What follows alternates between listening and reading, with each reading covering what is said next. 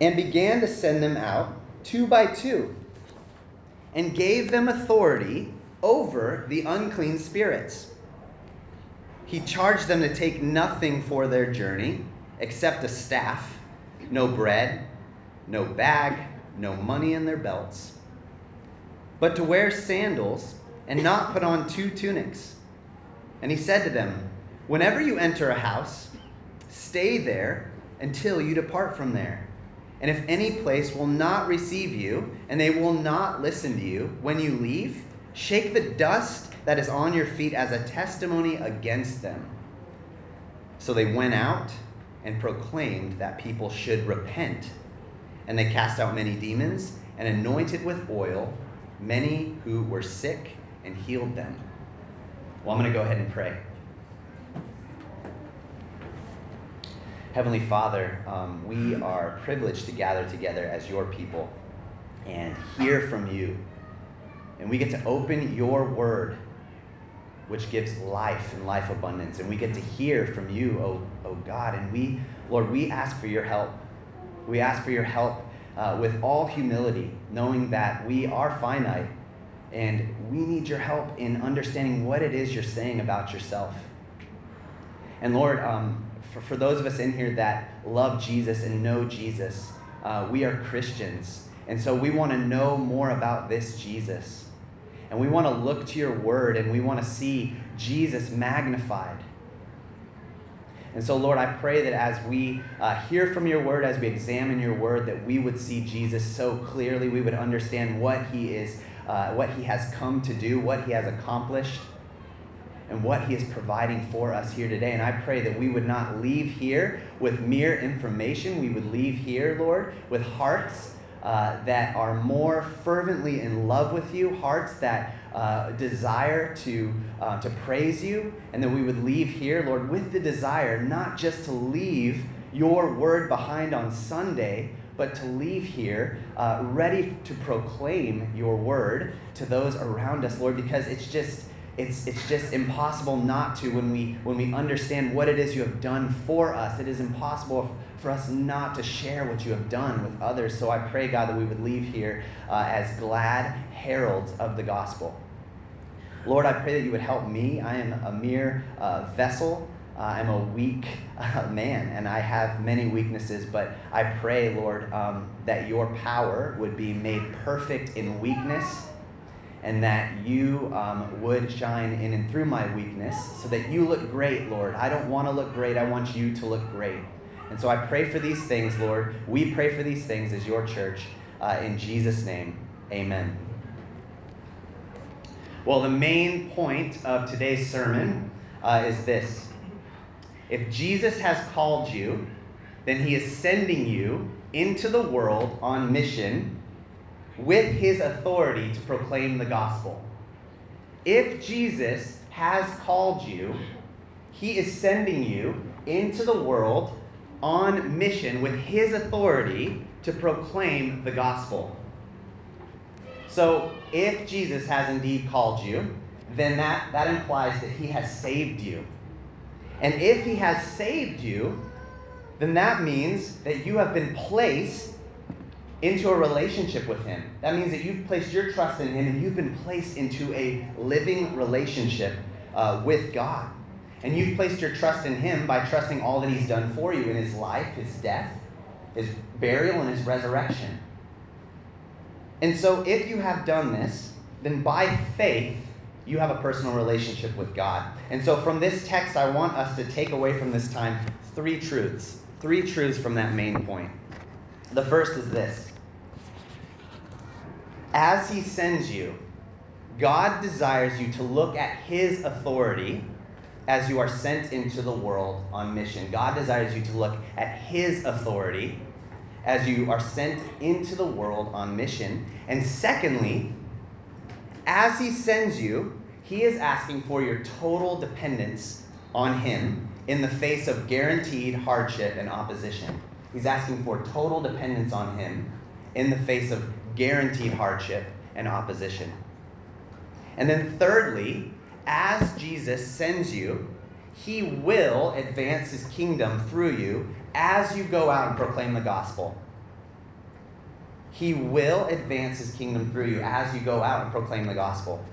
And so let us begin with that first point, that as he sends you on the world, or into the world on mission, look at his authority. Look at his authority. So I want us to begin firstly with the nature of his authority. If we're to look at his authority, we need to know what is the substance of this authority. What are we looking at? You may not remember the passage prior to this. It's the passage that I preached, it was like over a month ago. But the passage prior to this, you'll remember Jesus is coming back to his hometown. It's his homecoming.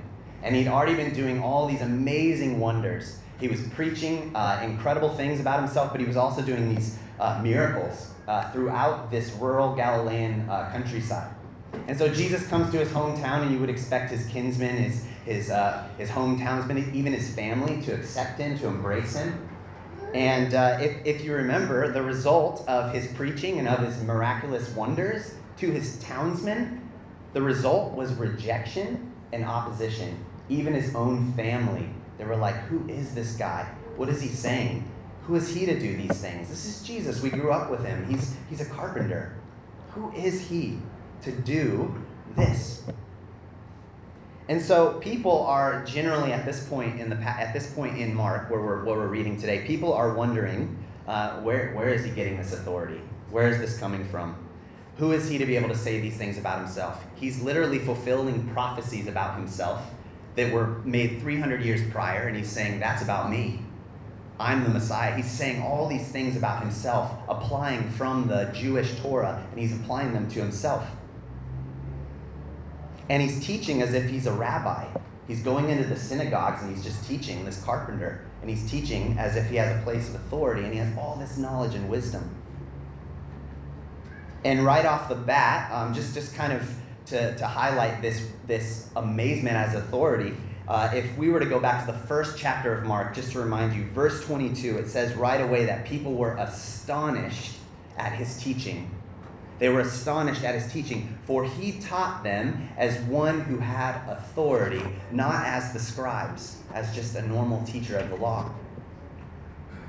And then we see, because he's talking with his authority begins to be challenged more and more and more as his ministry unfolds. And then even at the end of his ministry, if we were to go to the end of Mark, near to the time of his death, it says that Jesus entered the big city of Jerusalem with this word, with this authority. And the whole city was stirred up because of their fascination with his authority. And verse 23 of the Gospel of Matthew, verse 23, Matthew 21:23, it says he entered the temple of Jerusalem. This is the big city now. He's moved out of the town. He's in the big city. Everyone's stirred up because of the things he's saying. Sorry, the mic gave out here. Battery, maybe.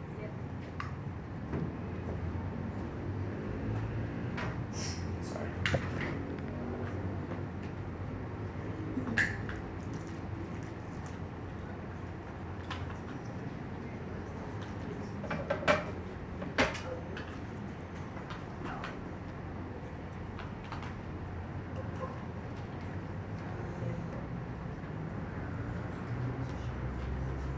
Are we good? Can you hear me?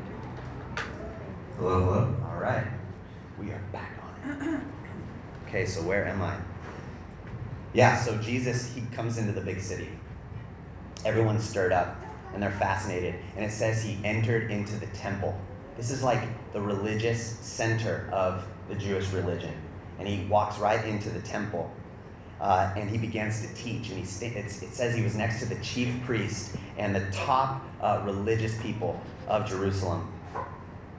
And they're taken back by what he's doing and what he's saying, and this is literally what they say. By what authority are you doing these things? Who gave you this authority? And so we see all across the book of Mark that Jesus is revealing to the world what type of authority he wields. And so I want us to look at this passage today, and I want us to think about his authority, and I want us to see what his authority reveals in this passage specifically. And I think that we'll see right off the bat that his authority is ultimate. His authority is ultimate. It's an authority that is literally waging an all-out assault on the ruler of this world. Notice in verse 7, and specifically in verse 13, it is with this very authority that demons are casted out. People are healed of all sorts of affliction and sickness. And so Jesus is showing to the masses that there's only one kind of power in this world that can defy the natural. One kind of power that can turn wayward hearts toward himself, turning hearts of stone into hearts of flesh. He's showing us that it can only be the power and authority that is sourced from God himself. This kind of authority only comes from the living God.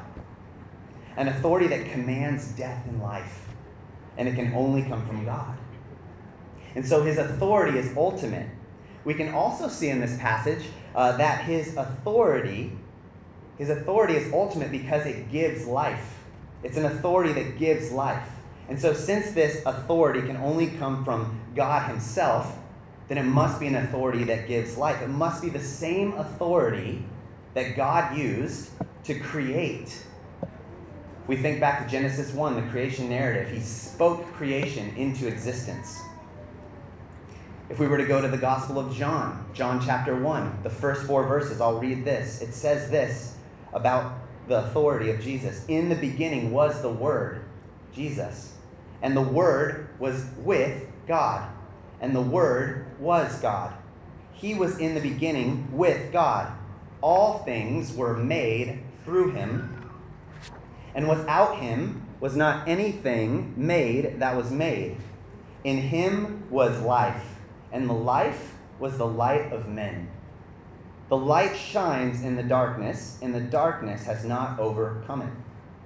And so we can see from this passage that his authority is one that has always been. It's eternal. And it's one that creates. And we can see that from this passage. It's one that's literally giving life. And it's one that brings eternal life. It is one that saves. And so we can see that his authority is ultimate, and we can see that his authority, it gives life. And then we can also see that some of his authority is shared with his followers. Some of his authority is shared with his followers. Another way to put it is that his authority is extended through his followers as representatives of the kingdom. And we can see that here in this passage.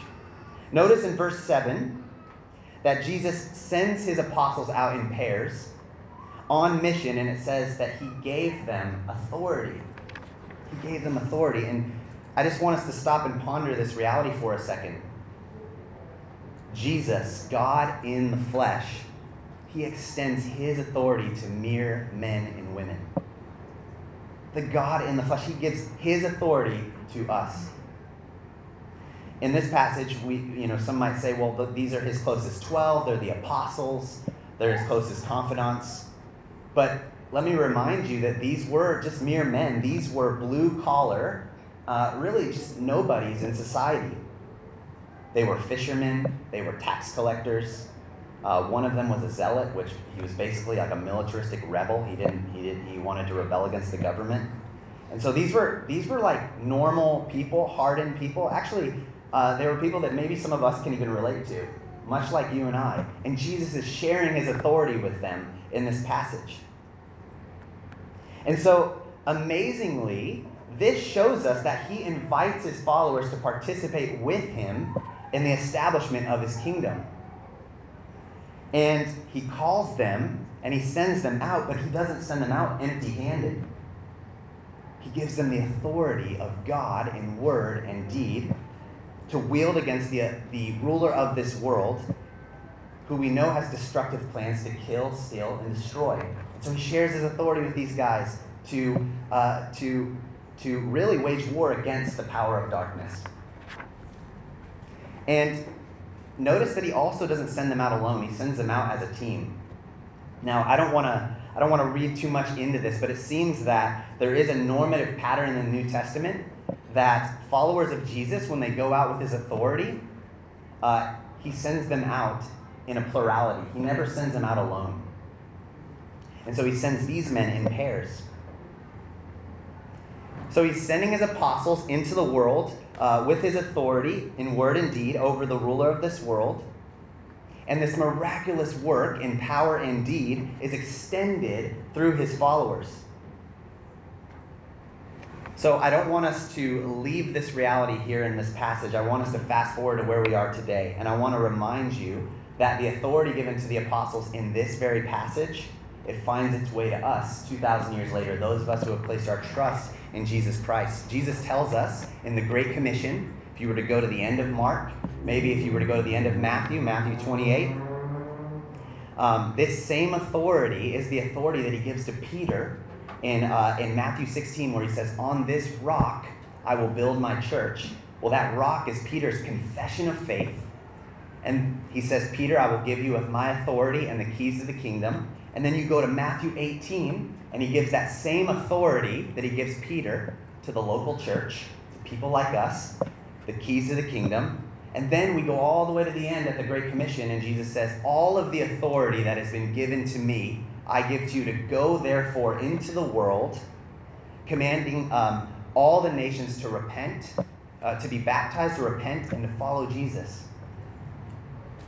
So this authority that has been extended by Jesus through the apostles in this passage, it goes all the way across the span of church history through faithful followers, and then it finds itself to where we are here today. I just think that's amazing. We have the very authority that Jesus is extending through his apostles. We have that same authority where we are today 2,000 years later.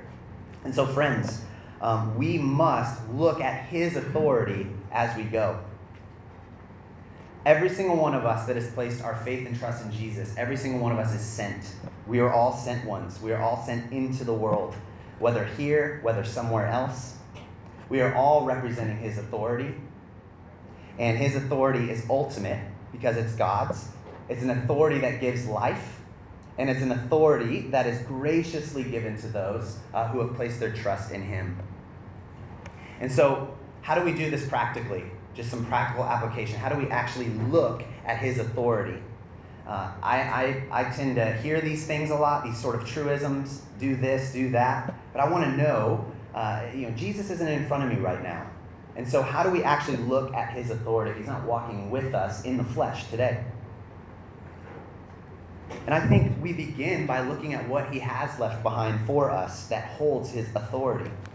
We look at his word. We look at his word. We depend on it. We search it diligently. When we look at his word, we're looking at his authority. 2 Timothy 3, verses 16 through 17, Paul actually tells his disciple Timothy, says this about the word of God.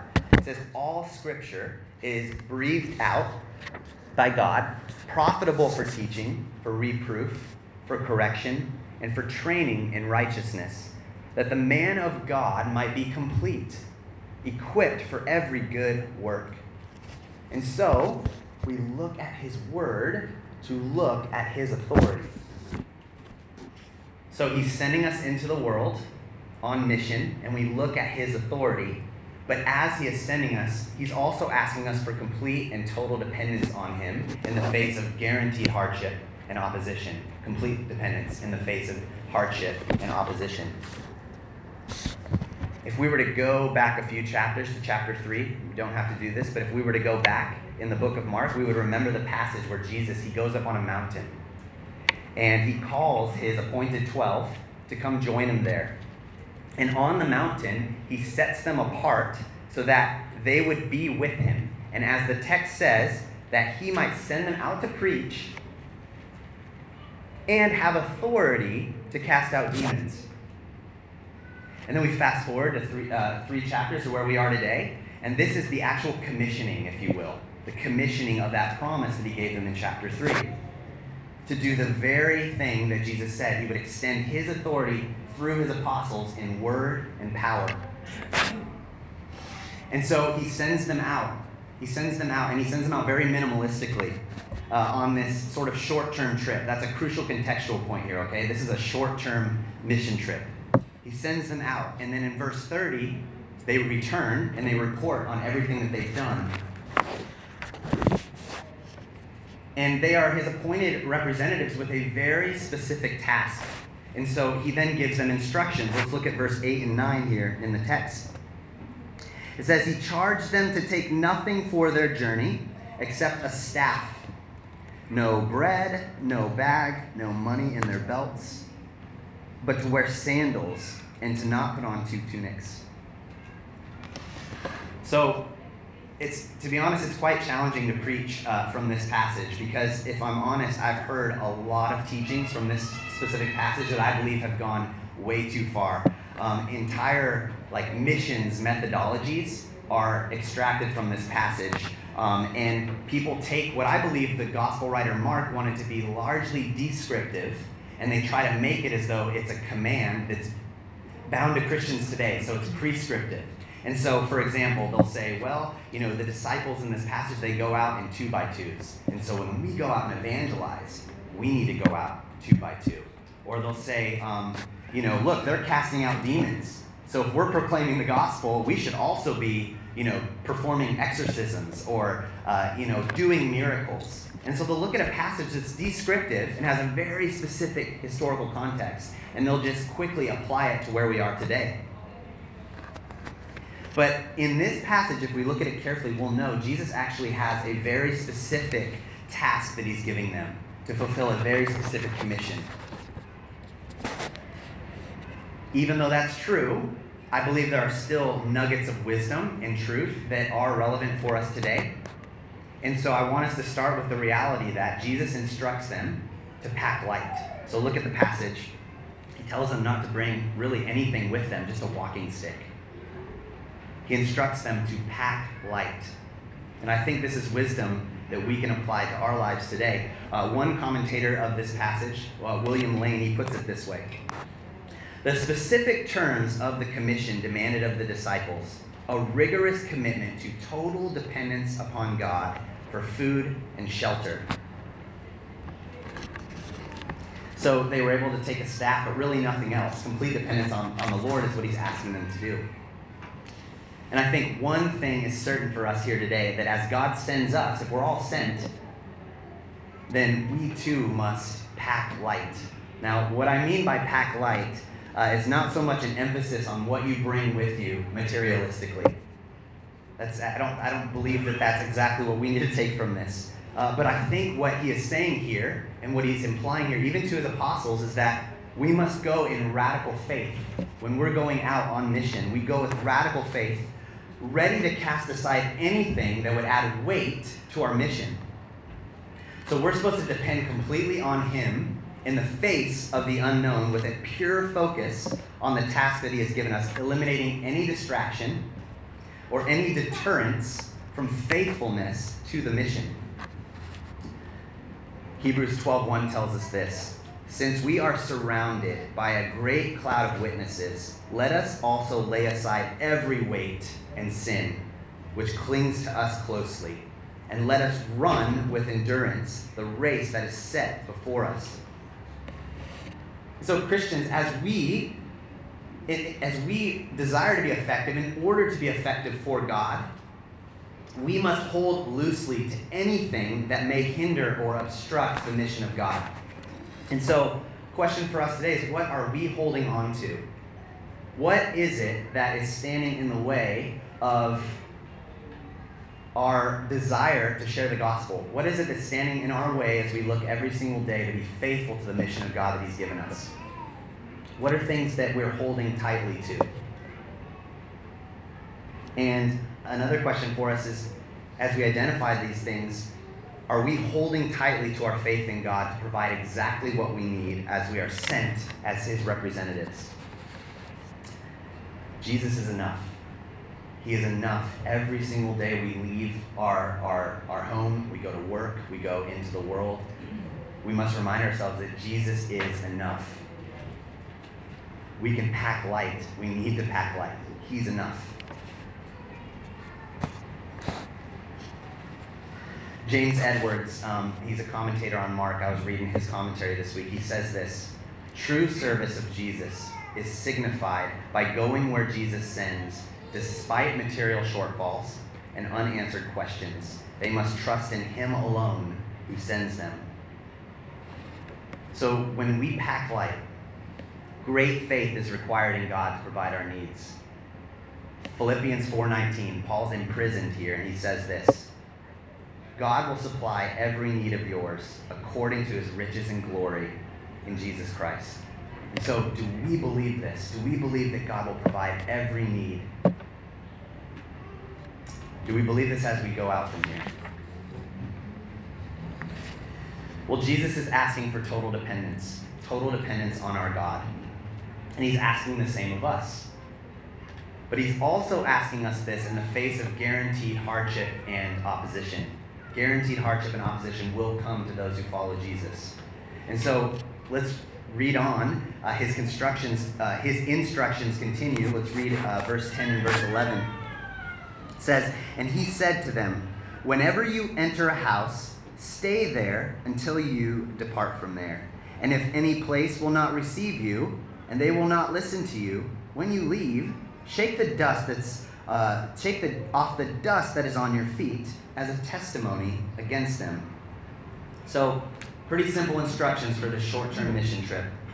When you arrive to a stranger's home, you're going to go out with my power and authority. You're going to do some amazing things.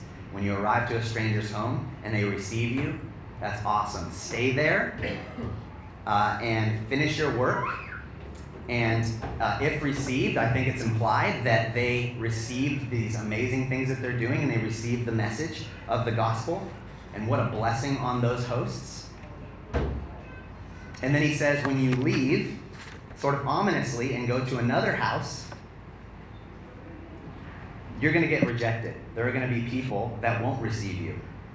And if they don't receive the clear power and authority that comes with your message and your deed, then as a sign to them of their own personal decision to reject the authority of God, if they don't receive that, then it's on them. It's on them. So he's holding them accountable for their rejection of the message and rejection of the things they've seen. And then he says, shake the dust off your feet. Now, that was a cultural practice in the Jewish religion. It was a way of showing people that reject the message of God, warning them what awaits them.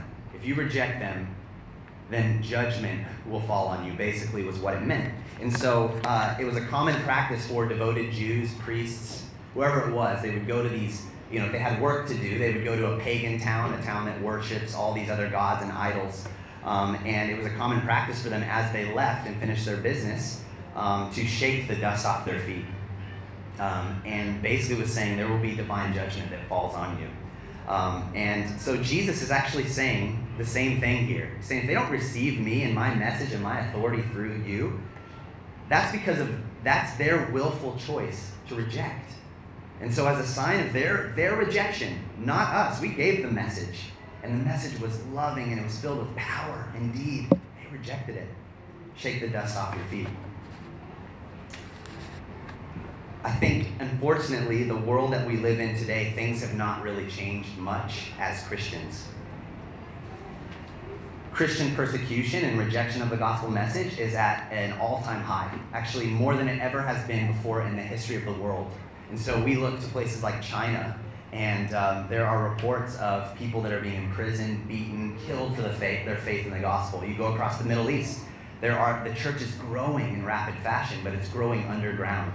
And so people are literally risking their lives each and every day to be message bearers of the gospel. And if we're honest, if we look at the country that we're in today, this message of the gospel is not welcome in many circles. And I think there's much to be thankful for. We do have freedom to gather here and practice and worship. We're here today on a Sunday, and no one's bothering us. No one's saying we can't do that. Praise God. But as soon as we share the message of the gospel, things get pretty dicey for us in this country, specifically to certain people. And so the message of the gospel is not welcome in some large population segments here in Malaysia.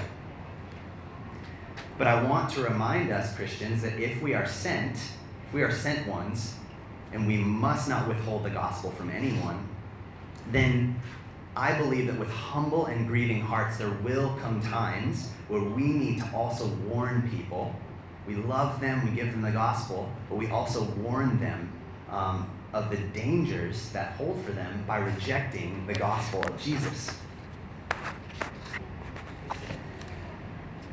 When we go out with the message of the gospel, if this is the truth, which I believe it is, the only truth. Jesus says, I'm the way, the truth, and the life. No one will come to the Father but by me. If we hold the truth, and we go out into a world that doesn't want the truth, opposition is sure to come, guaranteed. Ridicule is sure to come, and for many, it will come at the cost of persecution.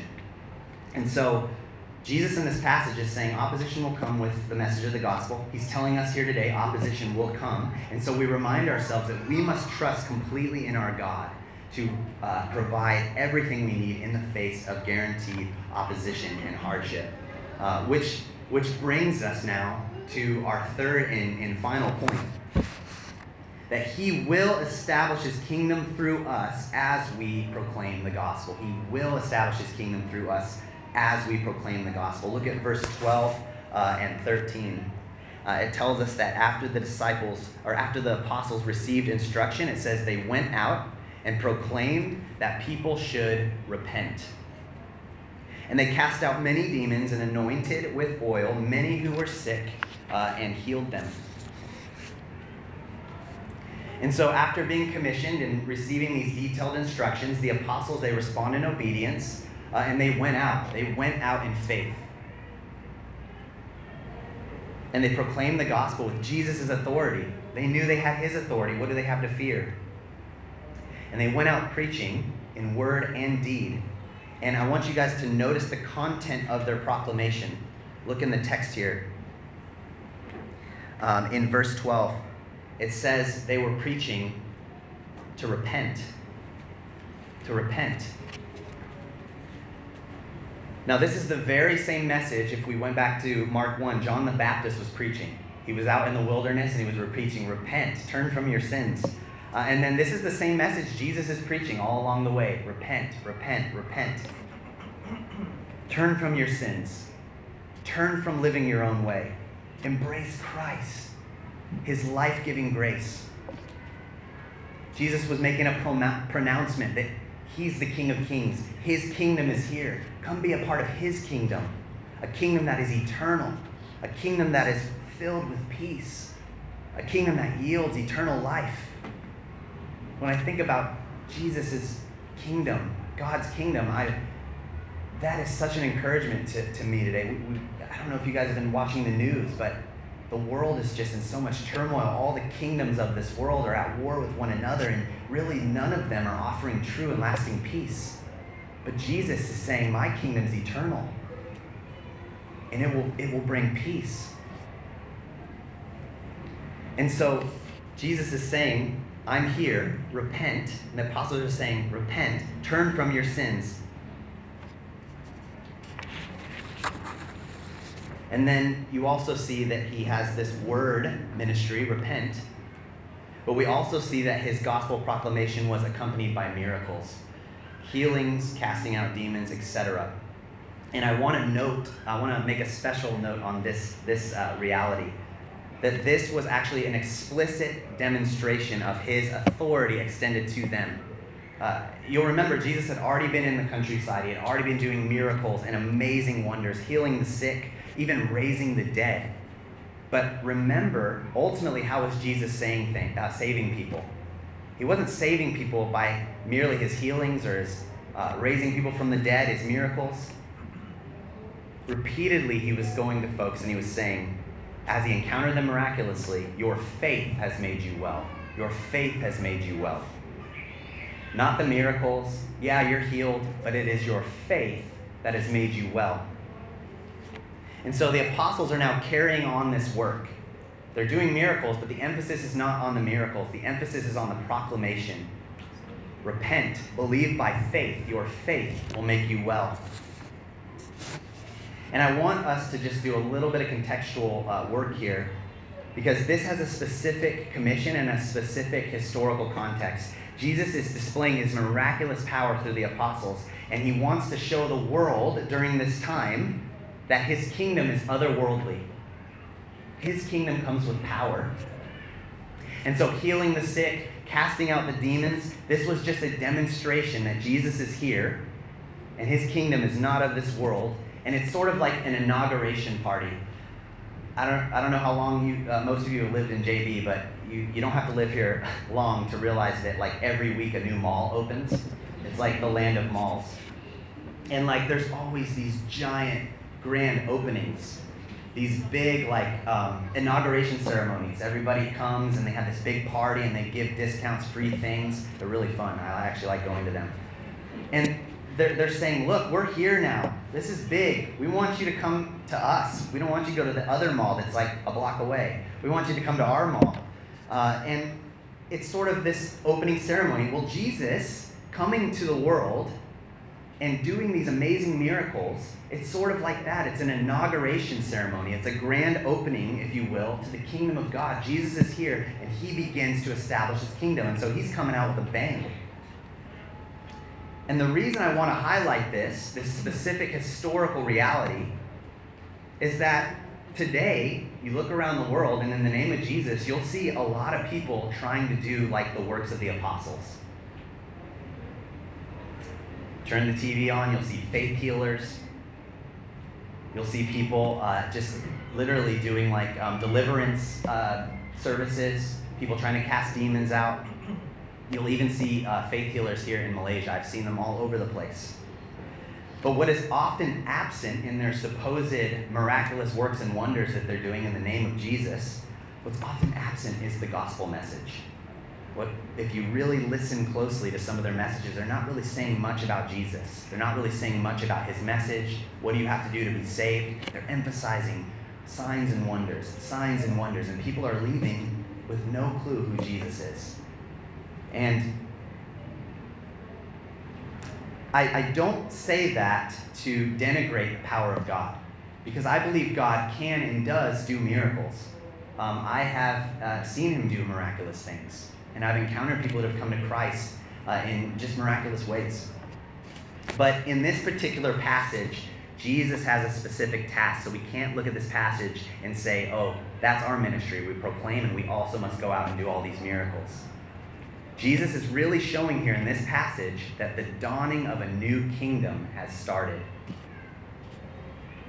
And so when we actually do some real careful contextual work, when we read passages like this, we'll be able to discern that much of what we hear from faith healers on TV, a lot of times it's just a blatant twisting of the scriptures. It's a blatant misreading of the scriptures, and oftentimes a blatant misapplication of the scriptures. You'll see people do this all the time when they read the book of Acts. We should be doing what everybody's doing in Acts.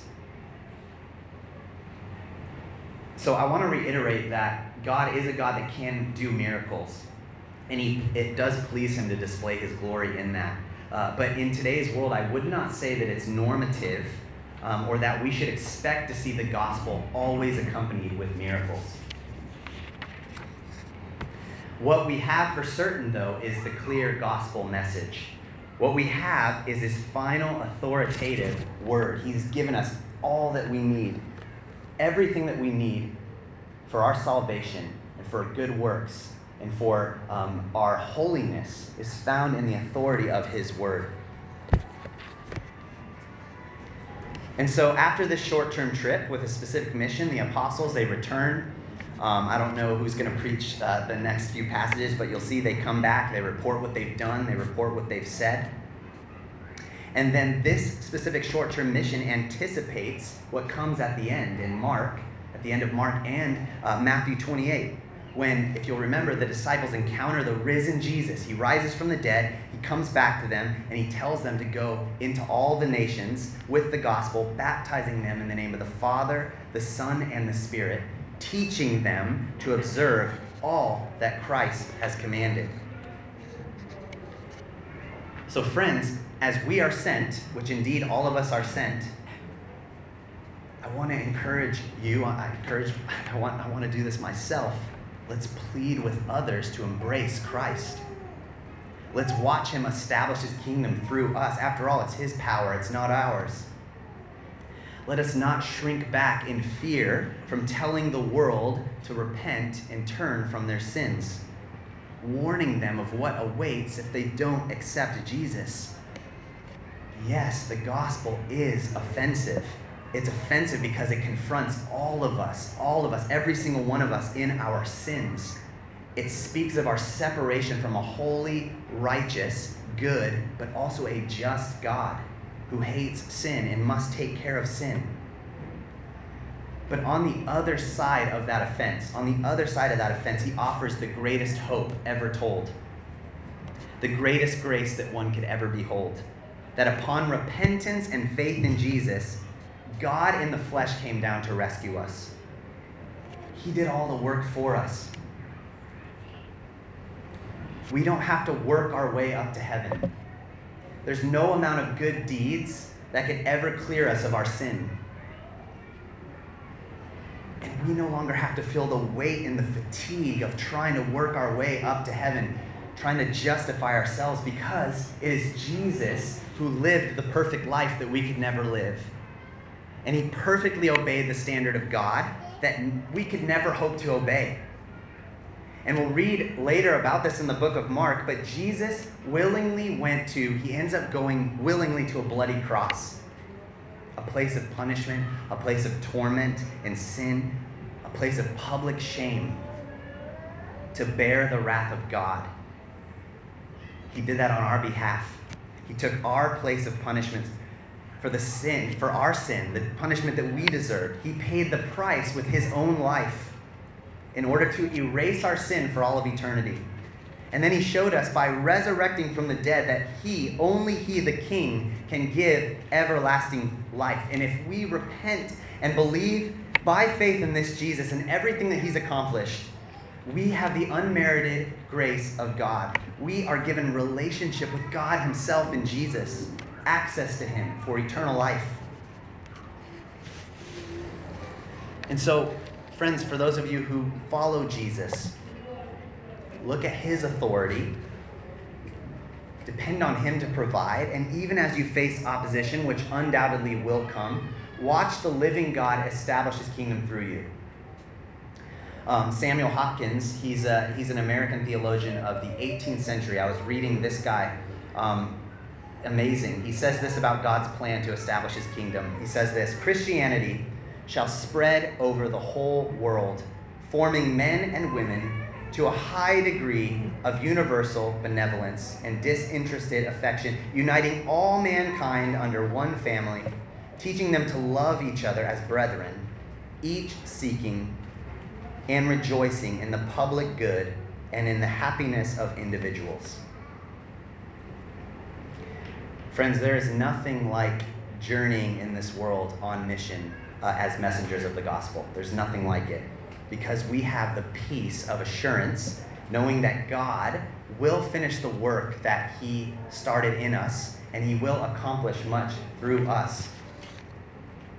And I want to say to you, it is worth it. It is worth leaving today with the gospel message in faith, and it is worth going out in the peace of Christ. And as the apostles in this passage today, as you carry the authority as they did, go in faith, go in confidence, with the authority of the gospel, knowing that he is with you as you go, and this world desperately needs the Savior of Jesus Christ.